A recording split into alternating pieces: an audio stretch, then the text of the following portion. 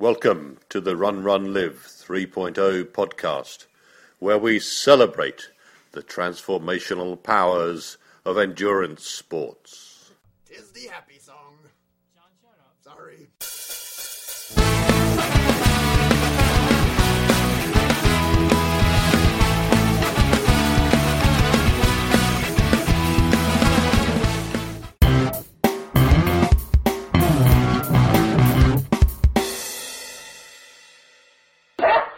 Well, hello, my friends. Here we are again. Welcome to the first episode of the Run, Run, Live 3.0 podcast. We have yet another great show for you today, and we have a lot of ground to cover, so strap on your yak tracks and hang on to your running buddies, and let's get to it. It's a cold Massachusetts Friday afternoon in my life. I'm finishing up on some tasks on my task list, so I can burst forth from my home office and into the trails for an easy 7-miler with the Wonder Dog. I've got to set a live Grateful Dead on the headphones that my friend, that inglorious bastard of a demented genius, the Zen Runner, tipped me off to. And today, we will enthrall you with an interview of John Metz, who is a professional triathlete coach. I chat with him about how he helps people get it all done, and we also assault your senses with a piece on how we internally value our running efforts that I call my best run. We'll talk a little bit more about that. And lastly, I hit you directly in your pouty lips with a tactically instructional piece on how I think about the structure of life balance. And I was really excited about this piece until I wrote it up and read it. And I found it a bit lifeless because I focus more on relaying information and less on storytelling. And I think I'm better. I think my gift, if I can call it that, is storytelling. Like that wild-eyed shaman decanting tall tales in front of the crackling primeval bonfire. We've got a lot of catching up to do, you and I. Last time we spoke, I was preparing to undergo the extracorporeal shockwave treatment for my debilitating plantar fasciitis. Say that 10 times fast. Well, I didn't, for a number of reasons. A funny thing happened. A funny thing happened on the way to the forum. I gave up on training, and I stopped thinking about it. And I had Coach write me up a maintenance program of biking and core work, and I dutifully was following this 6 or 7 days a week. And as the weeks went by, Coach started sneaking in some short runs into the program. And I knew I had the procedure coming up, so I wasn't so concerned about wrecking my foot. I started running 3 times a week, easy, in the woods with the dog. And the foot didn't get any worse. And I had a nice rhythm with my 7 workouts a week, 3 easy trail runs, 2 core workouts, 2 bikes, and I was happy. And I'm not saying my plantar fasciitis got better. I'm saying I found a balance where I can run and train without discomfort, and I'm going to stick there for a while and see how the foot responds. I have, believe it or not, raced twice, and I'm up to a 12-mile long run in the trails on my long day, and the doctor told me I could either have the procedure or change my lifestyle.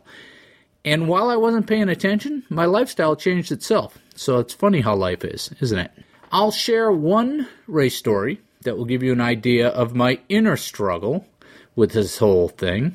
And I told the club that I could theoretically run a leg of the Mill Cities relay with them, but I would be taking it easy and not racing all out. And obligingly, Howard put me on a team of mid-packer guys. And we had 13 teams entered into the relay. It's a 5-leg relay with 1 short leg and 1 long leg. Usually I'm given the long leg, but at my request, I got one of the medium-length legs, a 4.75-mile anchor leg, to close the race. And as the day unrolled, we found ourselves neck and neck with another team from our club. As luck and fate were sure to conspire, it was all coming down to that last leg, my leg. And I protested that I had told them that I wasn't in any humor or condition to race. And apparently they had put me down for 7:15-ish miles.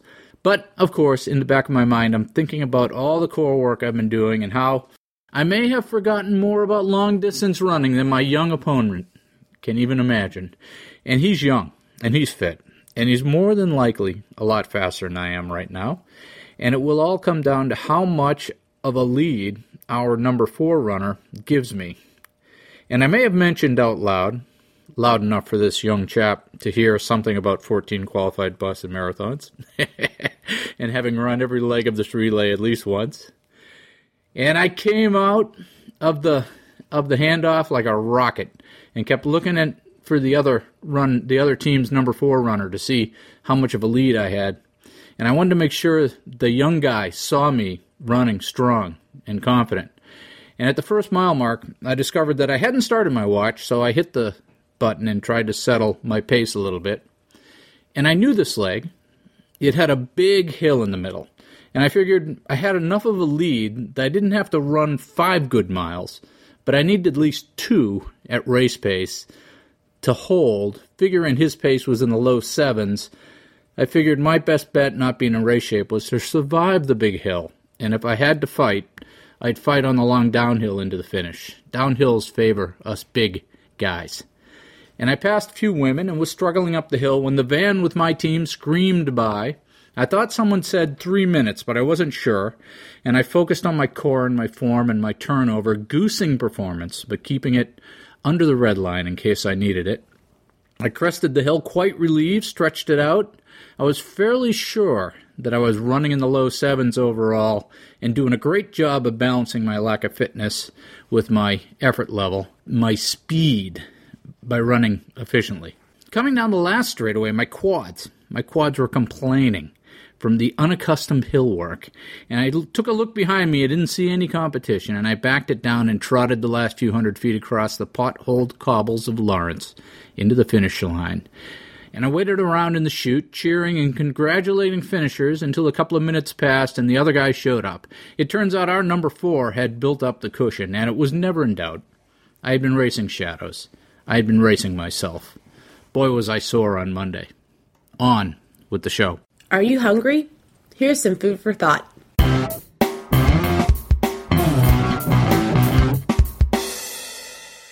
Life balance, a primer, a framework to create a balanced life.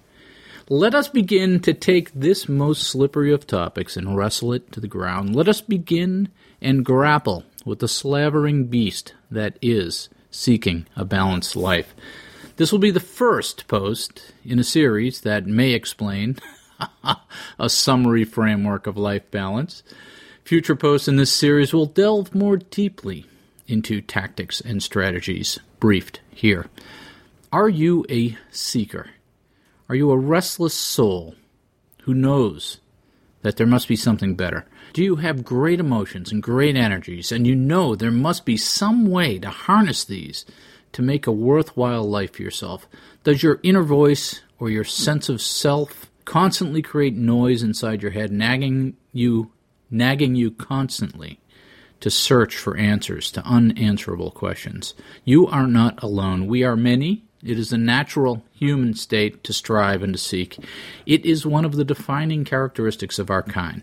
We know what it is that you feel. We know how you suffer and strive. Let us share with you what we have learned from a life of seeking. Let us share with you what we have discovered from a life of learning. Let us share with you what we have been able to work out in our lifetime of striving so that you can start early to define your worthy life.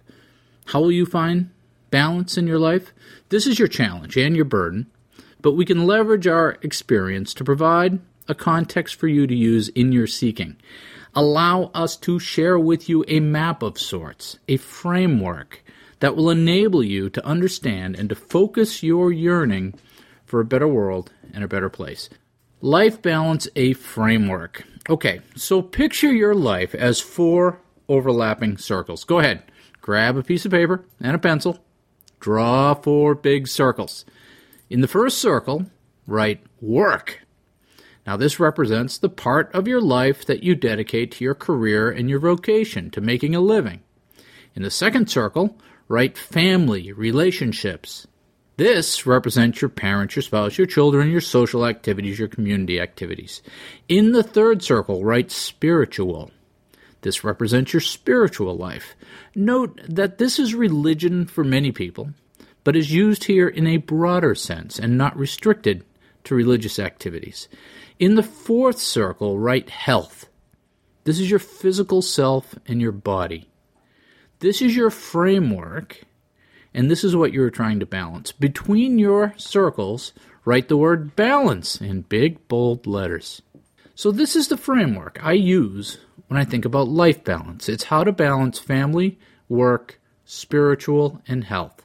Beneath your circles on your piece of paper, draw a big block or an arrow, and in this block or arrow, write the word self.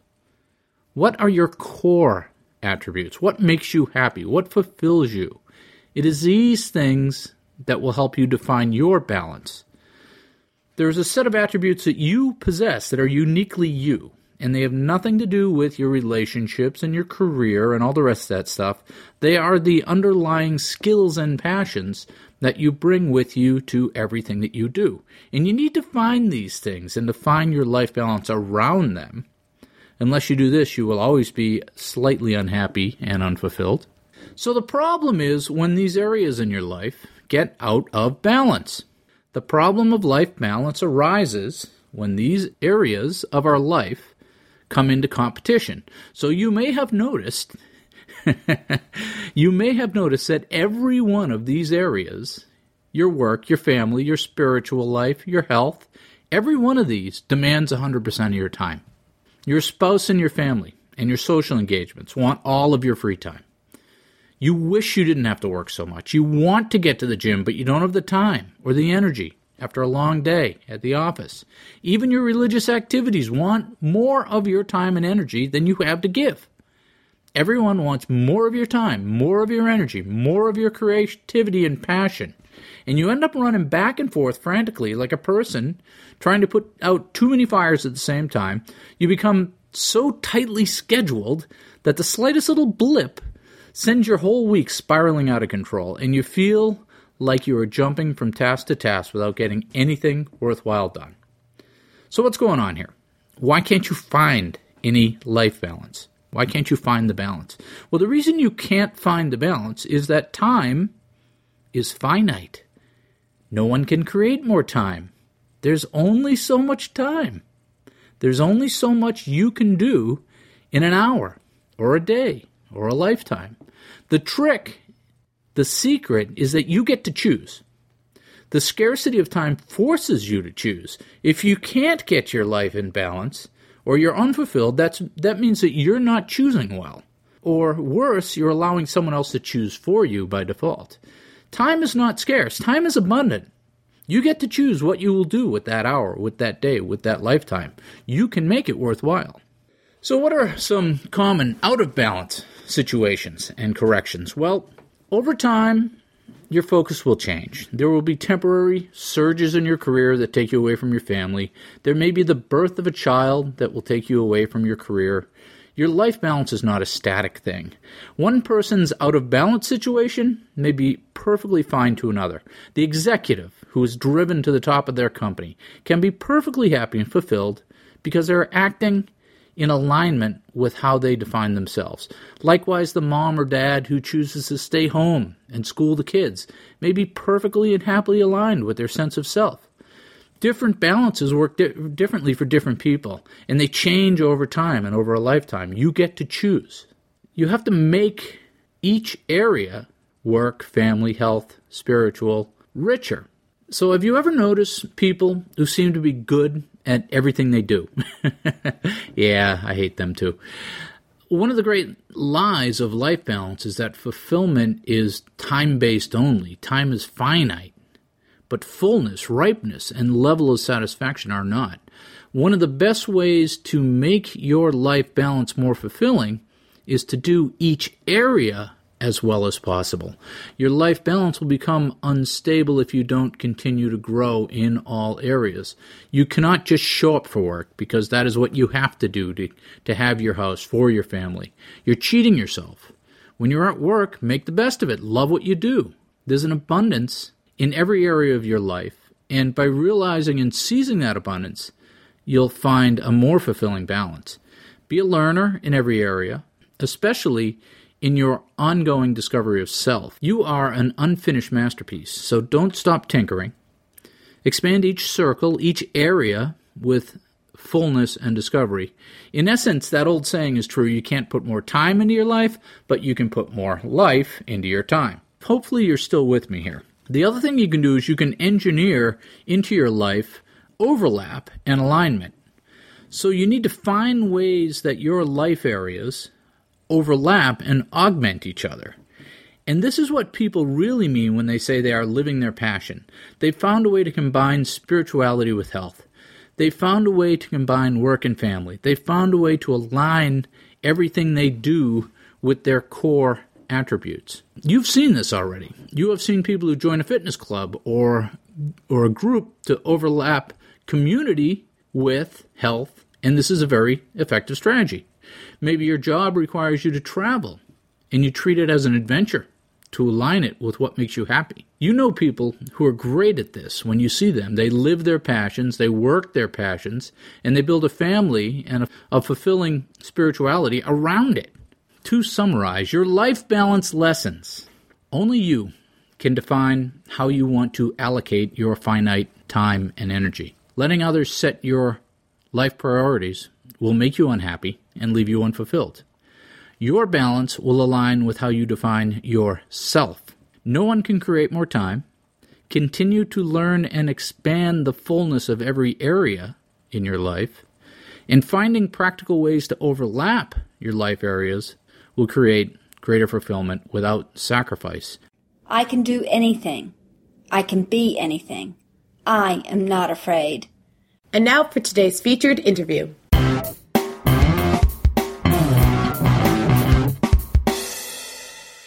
John, how are you? I'm good, Chris. How are you today? So we understand you're just back from the Kona experience.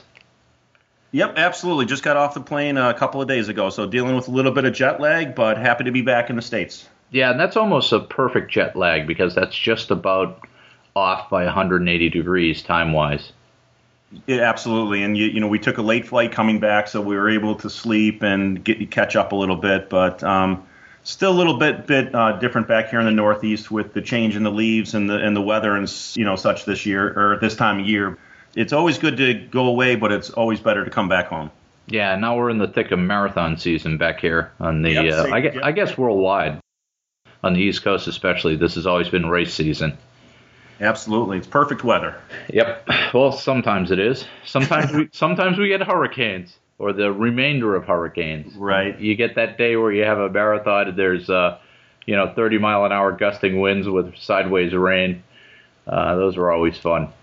Yeah, or in the case of Boston this year when they had 90-degree weather and they were letting people defer their registrations to the next year. So I guess you never know. Yeah, that's right. So I'd rather have the cold weather than the hot weather. Absolutely. That's just how I'm designed as a human. My ancestors weren't doing anything in the desert or the jungle. They were digging ditches and peat bogs. Yeah. Well, you don't want it. We were talking about Kona. You don't want to be racing in Kona in October. Well, probably any time of year, but it is hot.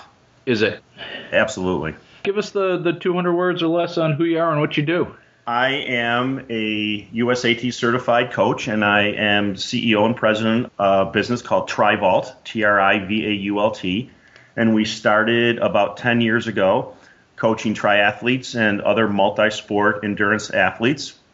And like I said, we've been in business for a little while now, and when I first started out, it was just kind of a one-man show, and we've slowly been growing. I have a huge staff of 3 now. And we've expanded into not only the coaching portion of it, but also into the nutrition. We brought a chiropractor / physical therapist on board, and we're doing some functional movement analysis and helping identify with people where there might be some limitations within their body so we can focus on those specific areas and then help make them a better athlete when it comes back to race season. Yeah, I mean, triathlon, especially when you get into higher levels of the amateur ranks, is a very interesting headset. It's not, throw on your shoes and go out for a run. It's very intense.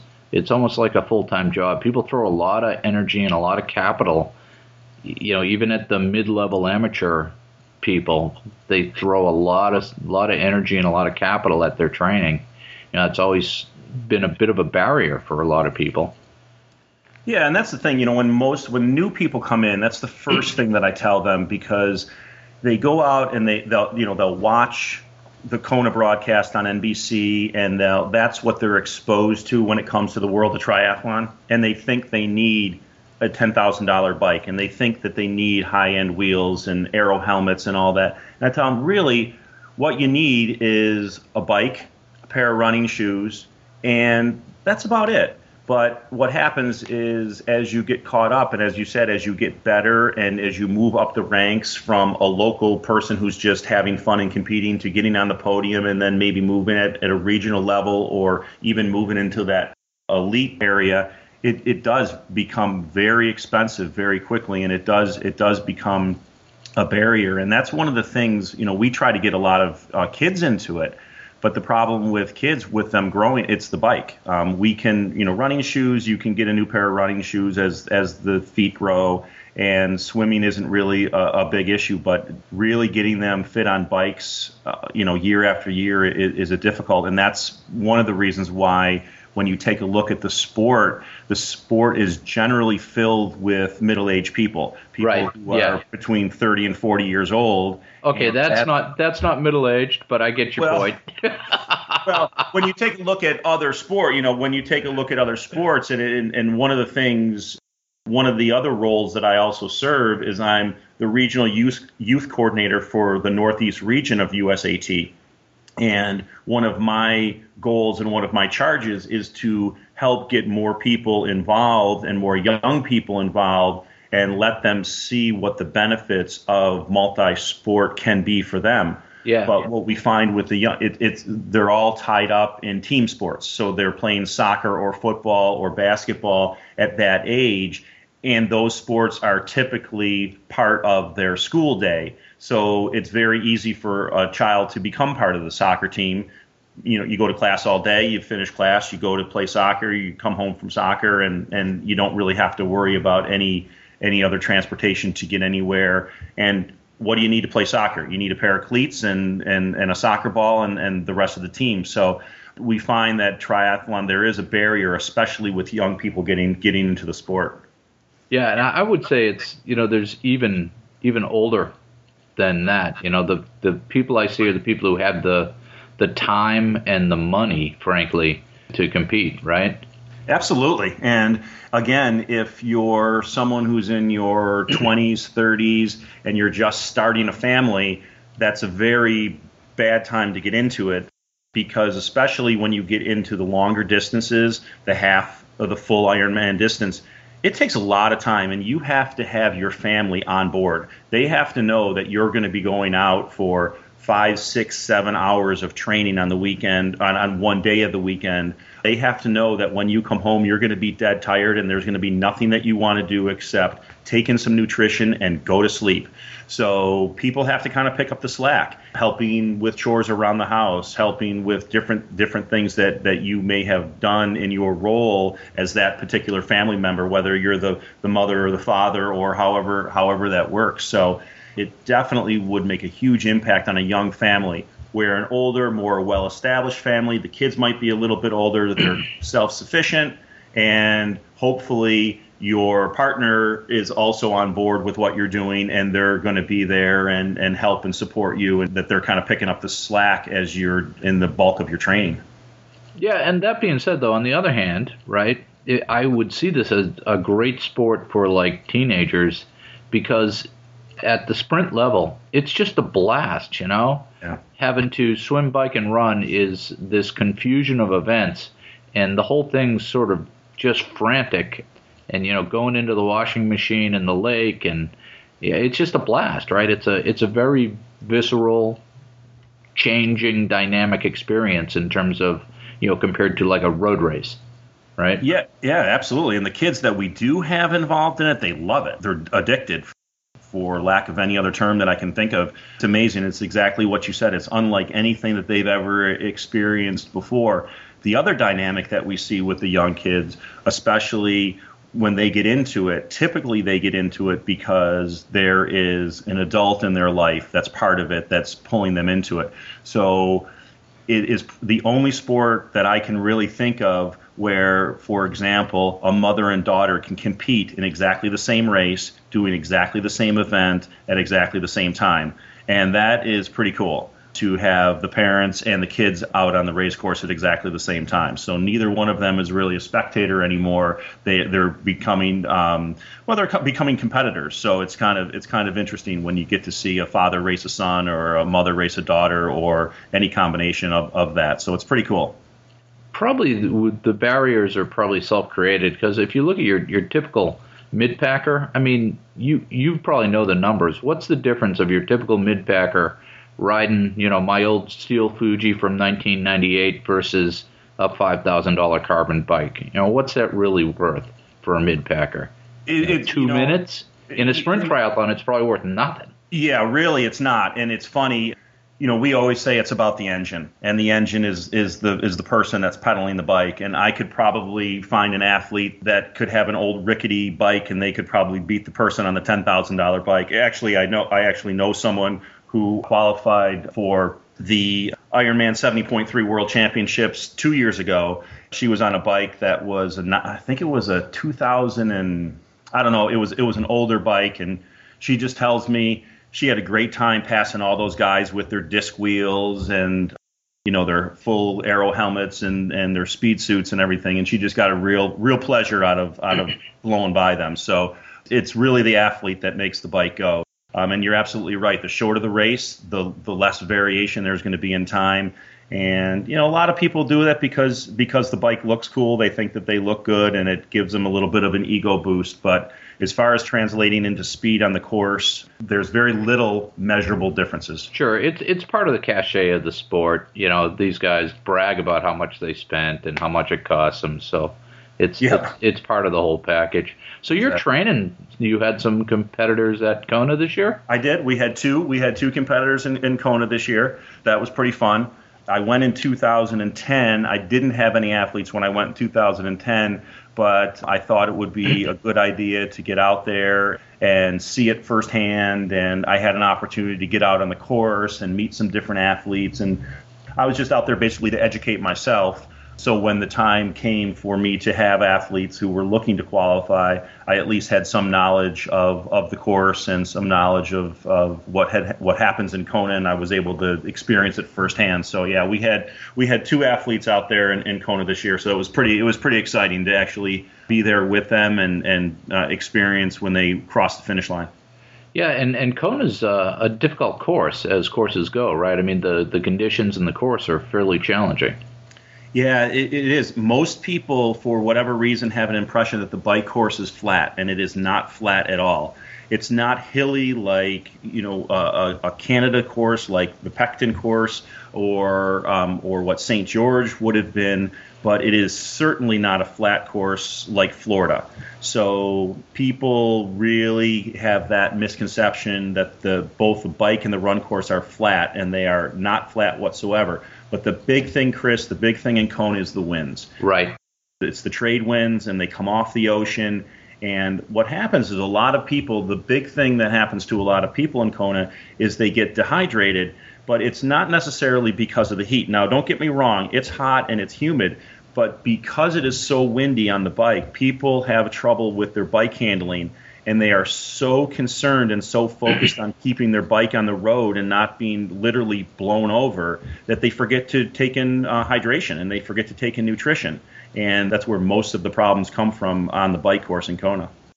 My understanding is it's not because it's a headwind, it's because it's an erratic sort of side wind, and these guys are riding these really unstable wind-optimized bikes, but they're wind-optimized to go straight into the wind, not wind-optimized to get hit from the side or at a glancing angle. Exactly. So you don't get a tailwind, and that's what some people think. Well, if I get if I got a headwind going out, I'm going to get a tailwind going back, and you don't. It is exactly what you mentioned, and the multiplier on top of that, which makes it even worse. If you can imagine when you're riding down the Queen K, basically you're going through a lava field, and there are big piles of lava, and what happens is big hills will block the wind as you're going past them. But as soon as you come out, the wind actually funnels itself through the different mounds of lava. So you're riding along, you're not getting any crosswind, you're not getting any turbulence, and then you come out and all of a sudden you get blasted by what feels like someone just opened the door to a blast furnace. So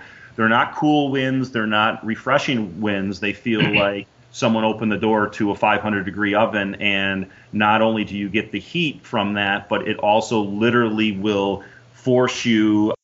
I've seen bikes move 2-3 feet across the road because of going through this crosswind that just kind of hits you out of nowhere. So it can be really treacherous. Right, and like you said, because they're having to fight that, it keeps them from relaxing, and a big part of the longer distances in the triathlon is being able to race relaxed.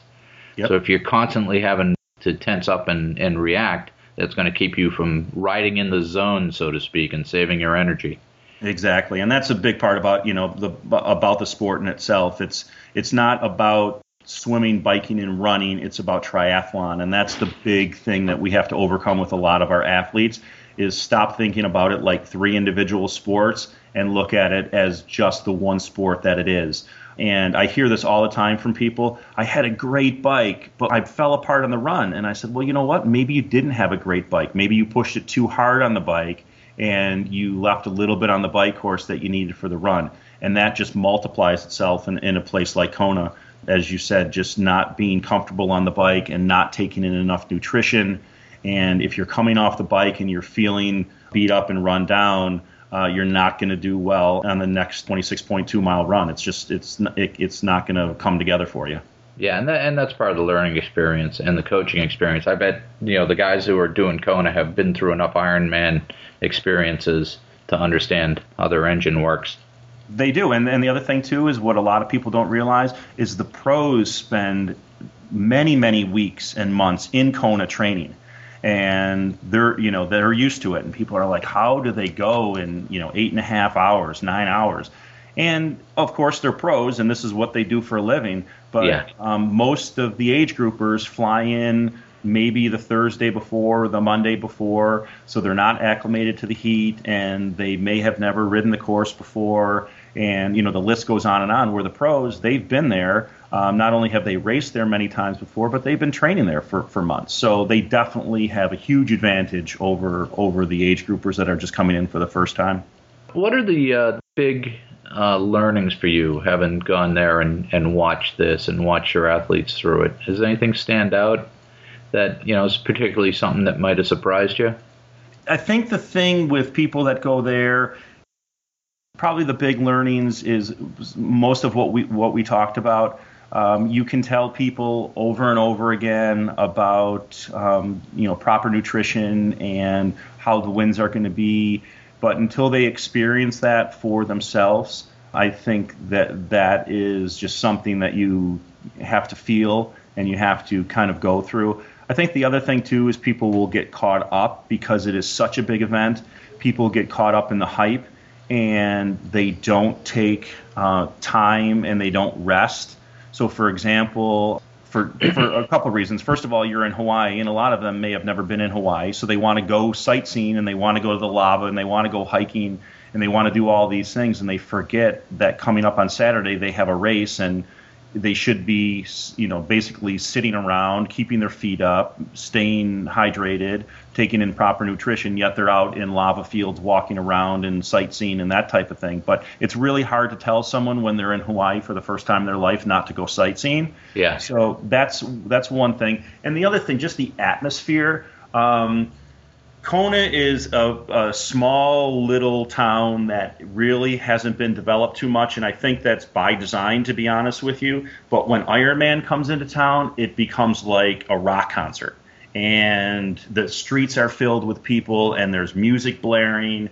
And when you come out of transition, it's very, very difficult for your adrenaline just not to be pumping so hard. And you have to remember that you have to take it easy, and you have to slow down, and you have to race within yourself because, first of all, everyone around you is the best of the best, and all the people that are lining the sides of the road, screaming, cowbells, the whole 9 yards. This isn't your local race atmosphere. This is big time, and it's huge, and it's about tenfold bigger than any other event that I've ever been to, including any other Ironman event. It is just amazing how much bigger and how greater the atmosphere and the hype is around this event. Sure, it's sort of the church of triathlon. So it's huge. So people will get overwhelmed. Absolutely.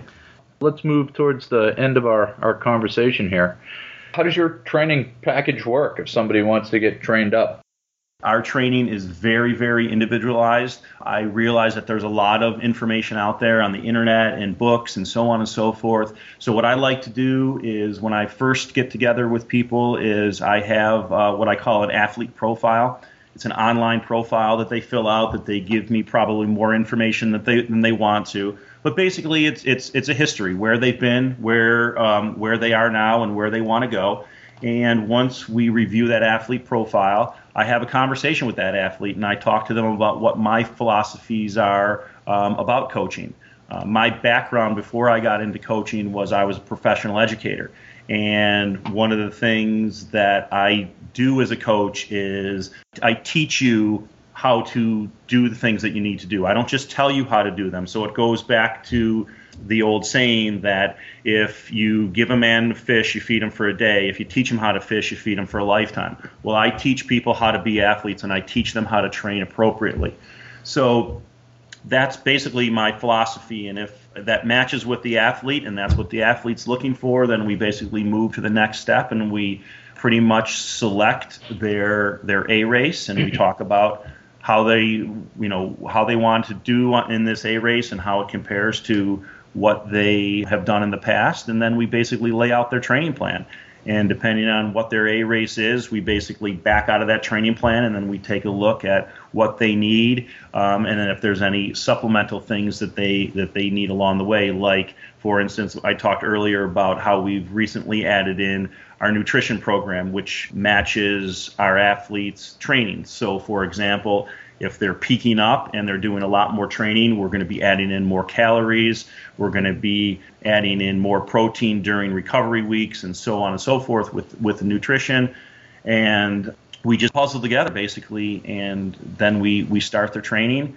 And I do training with local people, and I also have clients as far away. I'm on the East Coast, as you know, and I have clients as far away as San Diego, California. So it can be done locally, and it can be done, communicating online, telephone, and with any other technologies that we need to communicate through distance. What are your links? How do people find you?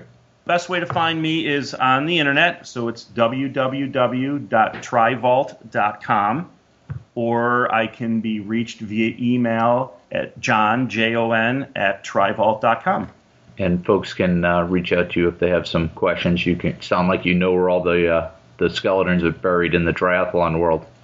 Well, I don't know all the skeletons, but we're certainly trying to dig up as many as possible. That's the best part of my job, is not only do I get to help people learn, but I'm constantly learning myself. So that's one of the things that I really, really enjoy about the sport. It's still young enough and it's still new enough that we're all learning and sharing that information with each other as we move forward. All right. Well, welcome back from Kona, and thanks for coming on and sharing with us. Okay. Thanks, Chris. I appreciate it. All right. Bye-bye. Hitch up your tights, because now we're going to talk tips and tricks for endurance sports.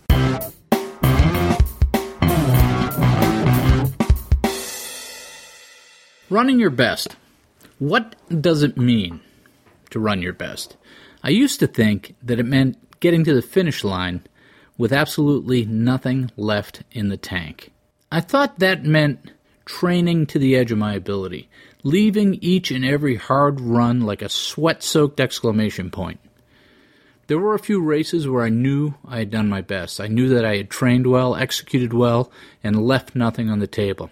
I would be filled with a sincere sense of accomplishment. I knew I had done my best. The truth is, I can't do that anymore. I can't run 7 days a week. I can't double up my hard workouts. I cannot run my best. Now, it is left to me to redefine what best is, because the reality is that no one else defined my training and racing. No one else stood by with a measuring stick and decided if I was holding up my end of the bargain.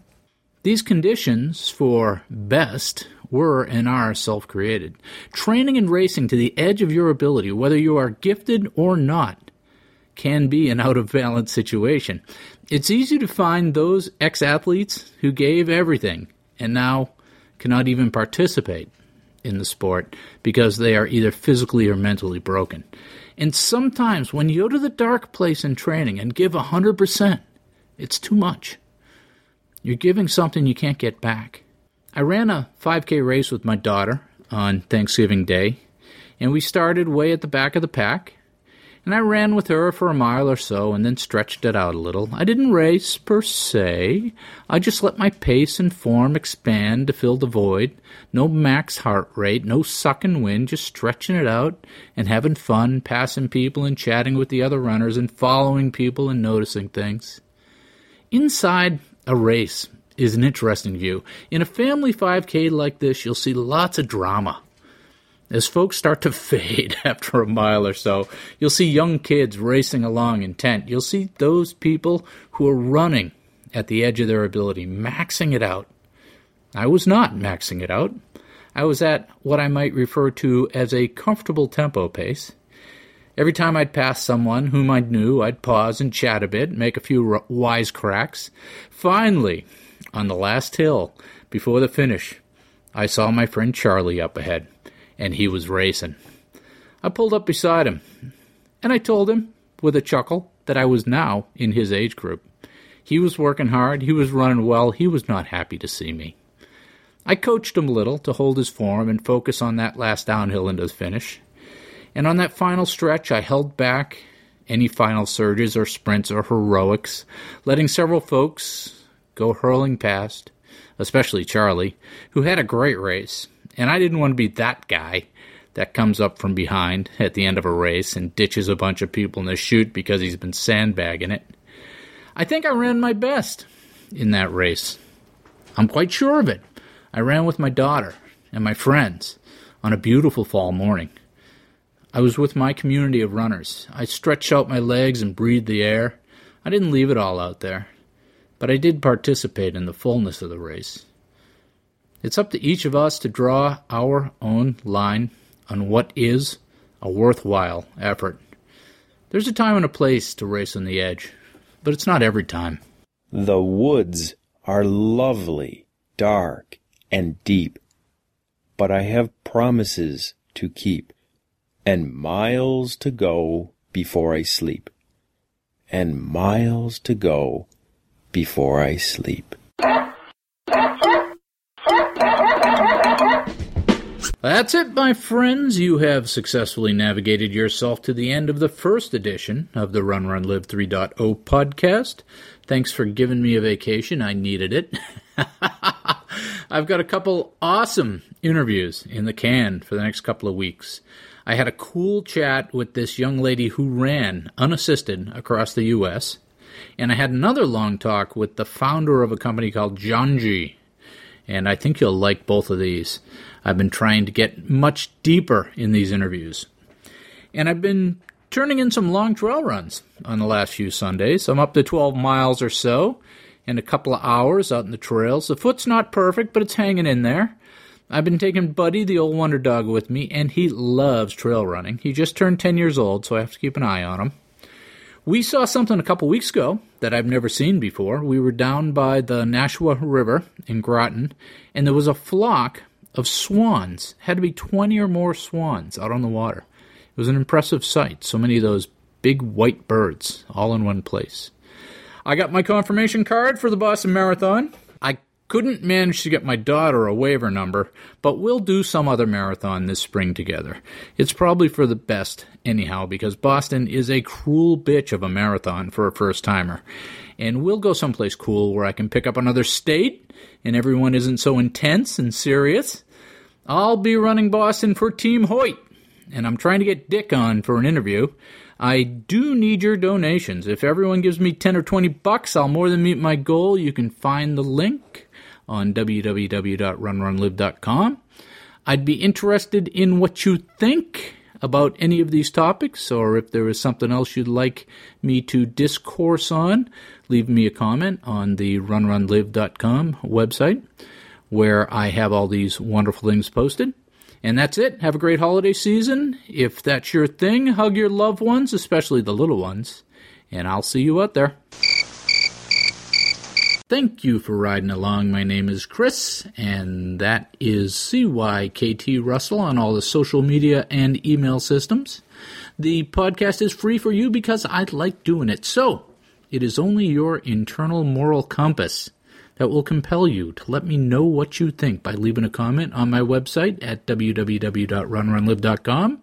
Or even better, if you want to change my world, check out my books in regular Kindle or audio format. The links are on my website and in the show notes.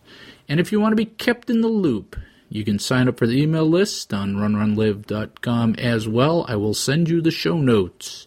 So remember, love life, do epic stuff, and I'll see you out there.